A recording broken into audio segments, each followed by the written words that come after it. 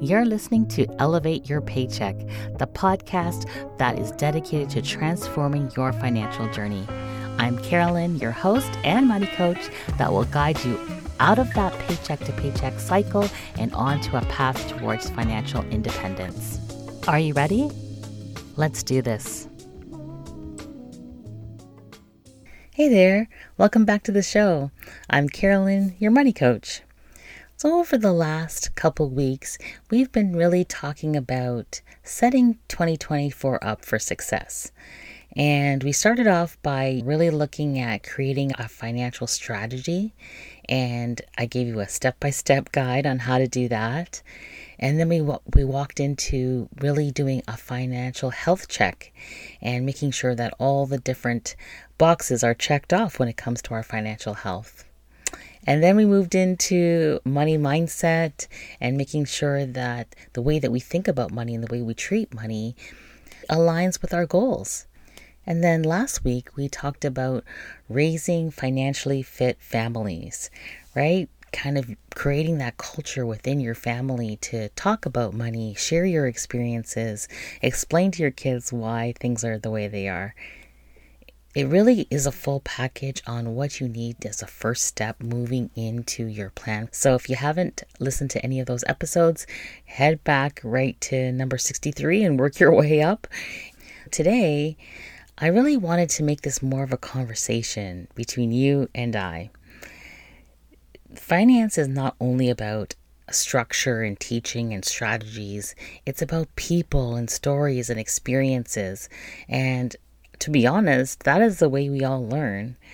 I don't know if you've ever started a new job and they've given you a policy to read or some instructions and you read them over and they're like, okay, you ready to go?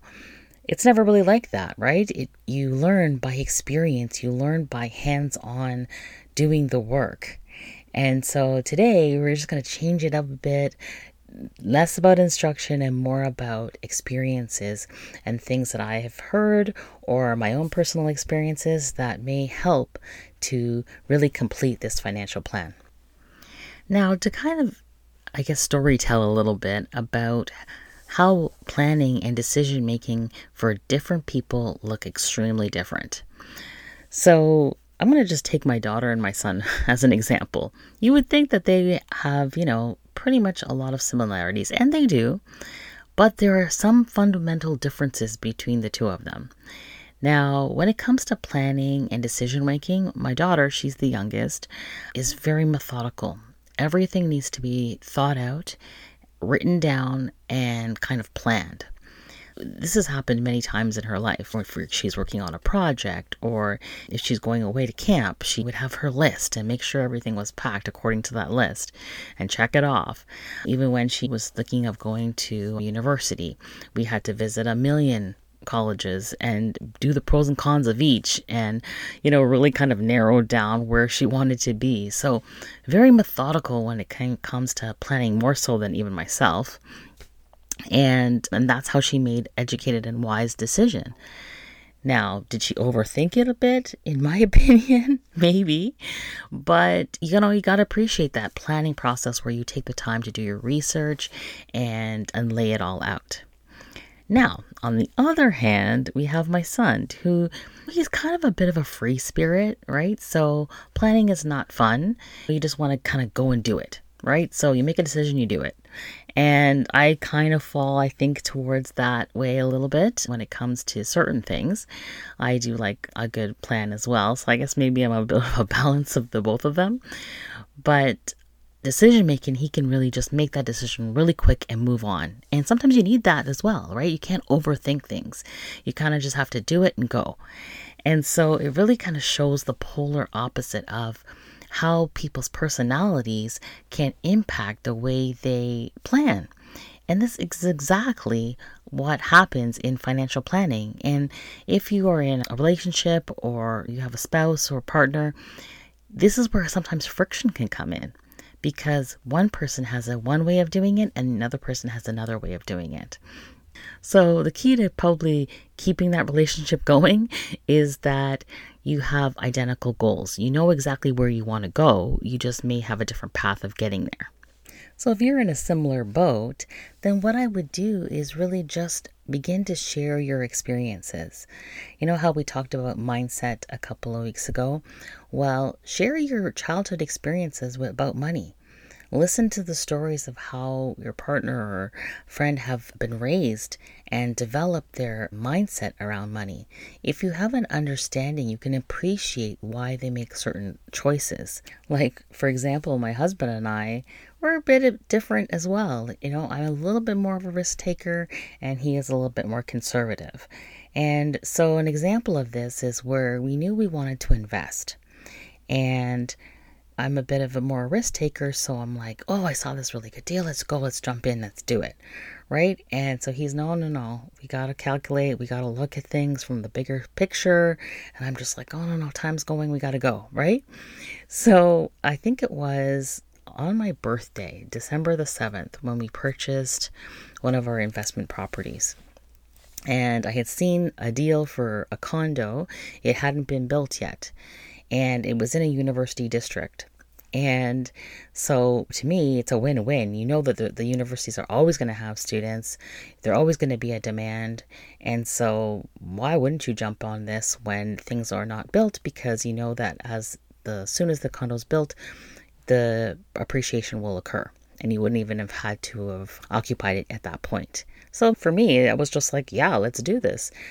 Well, not so much for my husband. He's like, oh, well, do you know the area? Do you know the builders and, the quality that they're putting into this building and how long is it going to take? And, he had all the questions, right? And so we had to go out there. It was in a different city. So we had to drive out there, talk with the salespeople, talk with the builders and really get a sense of the timelines were going to be and what they promised and all sorts of things we had for them, the questions. And, obviously, for me, in hindsight, I probably would have never wanted it any other way, right? You needed to know that information going in because we were so novice, right? We didn't know anything about investment properties. We had one before, but that was a resale. And so when you're buying brand new, it's different. And so this is where the two personalities or the two viewpoints or the two mindsets work in harmony together. One is one way and the other one is another way, but when you put the two of them together, that is when you can develop this beautiful financial plan. And also, when people are trying to think about what their financial plan is and creating goals, I gave you a strategy earlier about using the SMART method, right? Which is being specific, make it measurable, make it attainable, make it realistic, and make it time bound. So that's using the SMART system to actually create your goal. But you also need to add clarity to that. And clarity for some means more research, more detail, more thought out process. And for some, not so much, right? But you still need clarity at the end of the day. I had a client recently come to me and they also had an investment property and their own primary residence. And that was one of the biggest things they were struggling with was clarity. They knew they want the investment. They knew that in the long term that it was going to be beneficial for them, but it felt like it was draining them of all their money. And so what they needed is to understand why. Right? And when we sat down and we went through the numbers and we kind of determined whether or not that investment was cash flowing positive, that is the only time when we could actually see if it was beneficial to keep the property or to sell it. And so the clarity of opening up the pot of all the information was critical for us to make that decision. And sure enough, the investment property was cash flow positive. And when they came to me, they were on the verge of really selling it because it was just too burdensome. And this goes to show that getting financial literacy and education is really important when you go into these major decisions. So in this case, they weren't told that the money that you are getting and using for the property should kind of remain in its own entity. And your own personal money can kind of be separate. Right? And so, when things are being blended together, you don't know what is causing the problem in your finances. You really need to separate the two so that you can have a clear picture of what exactly is going wrong. And so when we did that, we separated the two. We kind of took a look at the assets and made sure that the expenses were being covered. Everything was good and it was positive outcome. So clarity is really something that is important to build into your financial plan. Once you have your goals, you work together to kind of understand each other, and then you get the clarity around the situation. But you know what happens with best laid plans, right? They don't always go exactly as they should. I know another friend who bought a pre-sale building or condo, and they promised that it was going to be built and ready to move in within 2 years. And actually, more than 5 years passed before that condo came to be. And a lot can change in your life in 5 years, right? Your job structure, where you want to live, your family situation, like so many things can change in 5 years. And so you couldn't have predicted that, right? When you purchased the property. And so building in some kind of a leeway for a reserve is super important. Now, if you just crack open your credit card statement and maybe you just take 3 months and you kind of take a look at it and the transactions that are going through, somewhere along the line, I can almost guarantee that something has come up in your life and you didn't maybe have the money set aside for it and you had to throw it on a credit card. And that a lot of the time is the trigger that brings up those balances of the credit card. Now, people do overspend and the cost of living now, things are more expensive. I get it. But I honestly do think that a lot of the time, the reason why we go into debt is because we don't have a reserve. There's nothing there for the what if this happens, right? You can't predict 5 years being out of your a home and having to rent and all that. But you can set aside a reserve for a reasonable amount of time, and then maybe you'll have to adjust based on the circumstance. So your financial plan really needs to incorporate some emergency planning. It's the plan B. What are you going to do if something happens? You want to make sure that your financial plan includes that as well. Now, planning to build a reserve isn't easy because you have the day-to-day to worry about. And sometimes you don't have much left over, especially if you have added debt, to really actually allocate out for a reserve. One of my clients, they kind of really were inventive on how they could make some additional money to pay off their existing debt. I was just amazed as they kept coming up with idea after idea. And, they still had their normal jobs to do, but they figured, what, this will be added money that I can bring in and that will specifically go towards debt. And that's something you can do to build a reserve, right? You can try to find a way that is going to bring in some additional income that you can put aside for a reserve. And again, this doesn't have to be for a long period of time, right? All you may need is 6 months worth or 3 months worth or whatever it is. So it's not like something you have to put in place in your life permanently.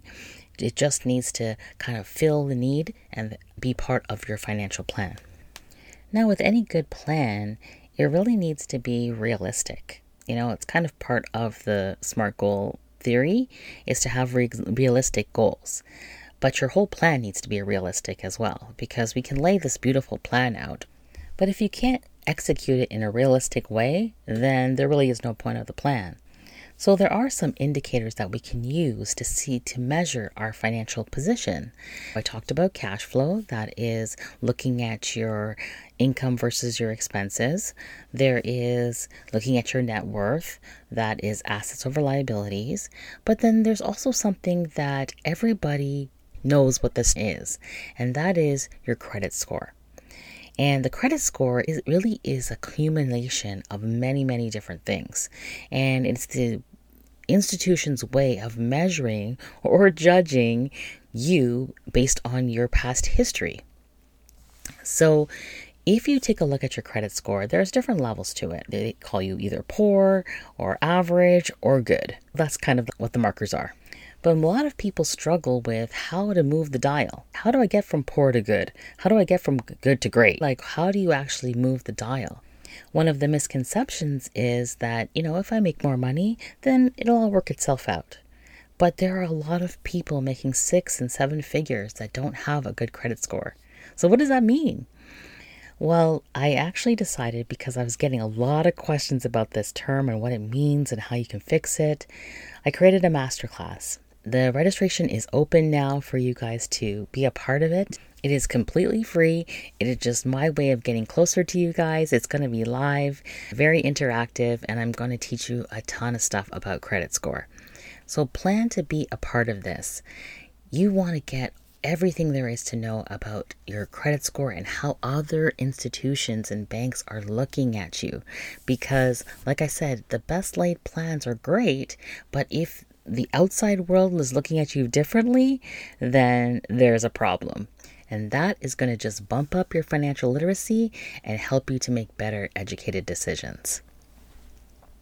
So the final step in all of this, in doing your financial plan, is really the celebration.